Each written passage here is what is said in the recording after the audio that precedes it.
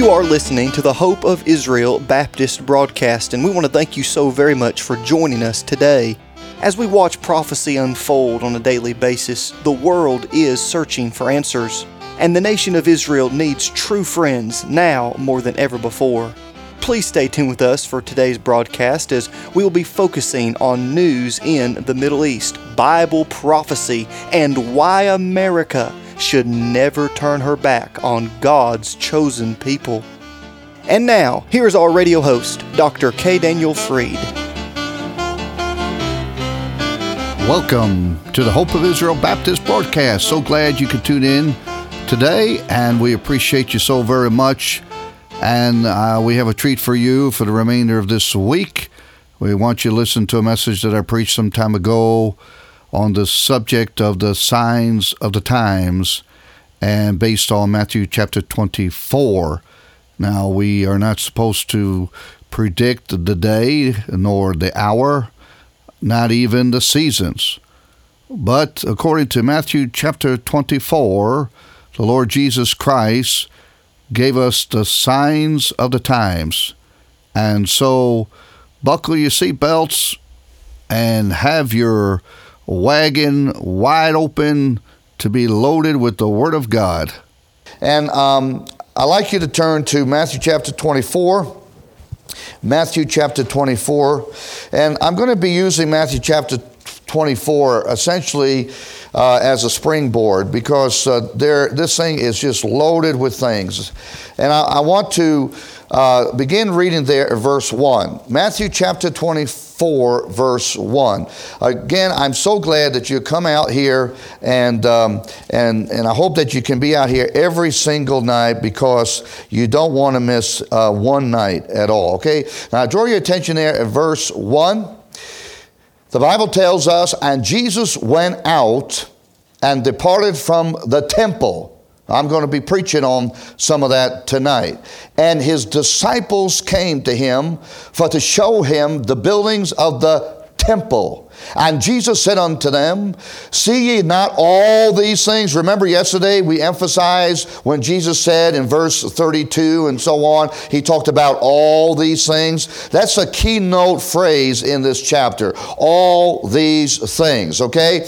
And so Jesus said unto them, see ye not all these things? Verily I say unto you, there shall not be left here one stone upon another that shall not be thrown down. Heavenly Father, again, we're so delighted to be together in the house of the living God, the pillar of truth. And we pray now that you do a work in our hearts that only you can do.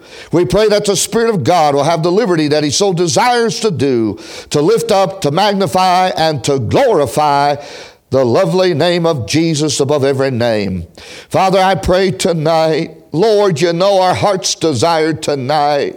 Lord, if there be anybody here tonight that's never been born again, doesn't know for sure their names are written in the Lamb's Book of Life, don't understand the meaning of true forgiveness through the blood of Jesus Christ, don't understand or ever have experienced receiving the gift of eternal life, I pray that tonight you'll show that lost sinner there is hope. There is hope only in the Lord. For Jesus said, I am the way, the truth, and the life. Now, Father, I pray for those of us that are saved and know it, Lord, may we ever realize once again the great urgency of the hour, knowing that the imminent return of Christ is right before our very eyes. The steps, the signs, the indicators, the evidences, and the results of many other prophecies that have already come true are pointing to this great, great event. And those of us that are saved are so excited because we long to see you, Lord. And we've waited to see you. And we believe we're going to see you. So, Lord Jesus, come quickly, we pray. In his wonderful name, amen. Please be seated. Now, beloved, I'm going to get into some of the things about the temple. There have been many temples in the Bible. And this is something that the disciples just couldn't quite understand.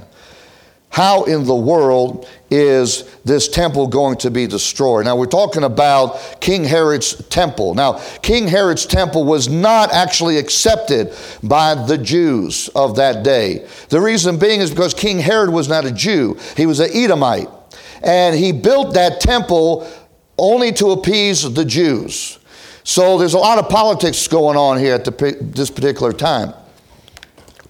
But we understand that though the Lord Jesus Christ talks about this temple being destroyed, he was also talking about the day in which he was going to be crucified.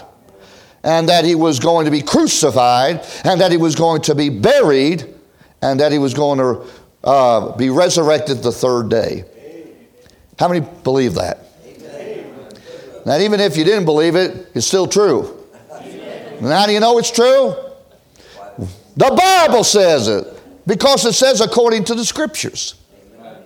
But there's many other evidences that he did resurrect from the grave. This is the landmark teaching that makes us stand apart from all other religions in the world.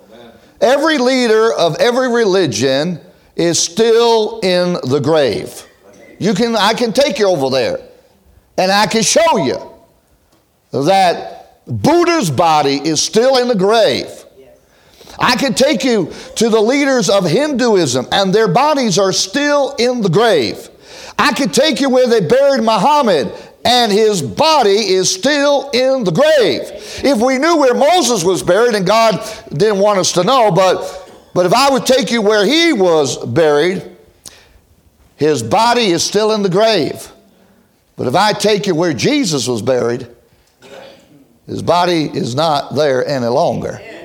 Now, I got to tell you this. I wasn't going to, but the Lord wants me to tell you this. I was going to wait for maybe tomorrow, but I got to tell you this. My experience that I had when back in 1999, when the Lord had us do a great undertaking, and I use this word very carefully, but God knows we literally had to smuggle 4 million gospel tracts into Israel back in 1999. And it was really a miracle of God that I didn't get killed, or I might be in jail right now for that. But the fact of the matter is that I went over there to what they call Gordon's Calvary. Has anybody been to Israel? Has anybody here been to Israel? Well, if you want to do something special for your pastor, amen, can I say one of the best things you can do is send him and his wife, amen, over to Israel. I'm serious. And I believe every church should do something very special for their pastor. Too bad you don't have your whole church here, amen. But I believe every local church should do something special for their pastor at least once a year. All right? Amen. Amen. Amen. Woo! Start saving now. You thought he was a good preacher before. Well, you wait until he gets back from Israel. He'll be preaching like John the Baptist. Woo! All right. So anyway, here I'm at Gordon's Calvary, and there it is, the tomb, and at the tomb there's a garden, and they call it the Garden Tomb, and then above it there is the place of the skull, Golgotha. That's where our Savior was crucified, and they still have that place. It's still there. Hasn't changed a bit. You look at it, looks like two eye sockets and a nose socket. I mean, it's a place of a skull. It's still there. It hasn't changed a bit. And most believe that sepulcher where they placed the body of Jesus was right there. So I went in there and I was all by myself, and there tour guides taking people around and everything, but there was nobody there at the time, so I went in there all by myself. And when I got in there, I'm just going to tell you now, don't think I'm crazy when I tell you this, but I'm going to tell you now, something really special happened to me. Really special. When I was in there, this place is probably no bigger than about right here. No bigger than this area right there. In the middle, there are bars, so it splits it in half. You can't get over to the other side because that's where they laid the body of Jesus. And so I'm over there, you know, I'm looking through those bars, and I'm thinking, wow, that's where they laid the body of Jesus right there. And so I'm starting to get excited because for me, that's where it all started. It started right there. You said, I thought it would start at Calvary. No, not really, because it started right here. You'll know what I'm talking about just in a minute. It started right here. It didn't start at Calvary. Yeah, but you said Calvary happened first, and we know that Calvary was essential. Yeah, but it really started right here. And I'm going to tell you in a minute why I say this. So while I'm really getting emotional about this, thinking about that's where they laid his body. A bunch of Lutherans come in there. Now that's very dangerous to have a bunch of Lutherans and one Baptist in close proximity. Amen. I mean, they squeezed me in there. I could hardly breathe. Now, I don't know what kind of Lutherans they were. I'm not trying to say anything about that. I'm just trying to say that it was a very volatile situation, all right? Okay, so anyway, and I think one of the guys kind of mouthed off a little bit. I heard it, kind of mouthed off, and he said, what's this hole in the wall all about? What's this big deal about this hole in the wall? And I'm telling you, God is my witness. I said, Lord, please give me the grace I need so I don't strangle the fella. I said, I could have prayed, Lord, give me the spirit of Jehu and let me kill him. I do it in the name of Jesus. But no. God gave me the grace, and this is what the Lord had me do. And we were, like I said, we're hardly breathing. It's just crowded in a small place there, and they put a door there on the sepulchre. I guess to keep it from people going in there later on. And the door was open on the inside, and on the top of the door was like a wooden plate, and inscribed in the plate were these wonderful, magnificent, glorious words. It said, "He is not here, he is risen." And I read it almost like that, and it scared them half to death. They ran out of there. Said, this is a crazy Jew if I've ever seen one. Woo! And okay, so you see, for a born again believer, that is our landmark. Because if he didn't resurrect, our faith is vain. That would mean that the crucifixion was nothing more than another criminal that they crucified.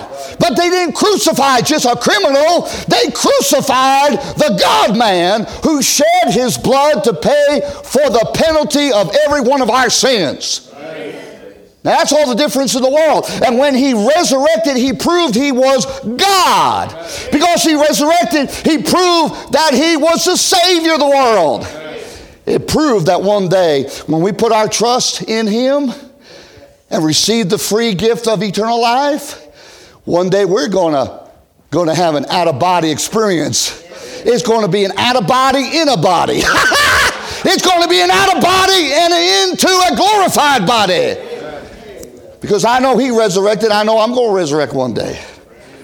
So to me, the resurrection is the landmark. It proves that everything about the Bible is true.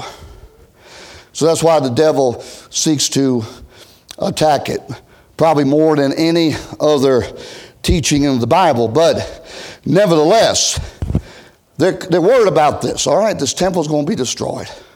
So they ask three main questions. Here it is. Number one, in verse 3. And as he sat upon the Mount of Olives, the disciples came unto him privately, saying, here it is, question number 1. Tell us, when shall these things be? Question number 2. And what shall be the sign of thy coming? Question number 3. And of the end of the world. So these are three questions. You're really bothered by it. You have been listening to the Hope of Israel Baptist broadcast with Dr. K. Daniel Fried, and we pray that today's program has been an encouragement to you.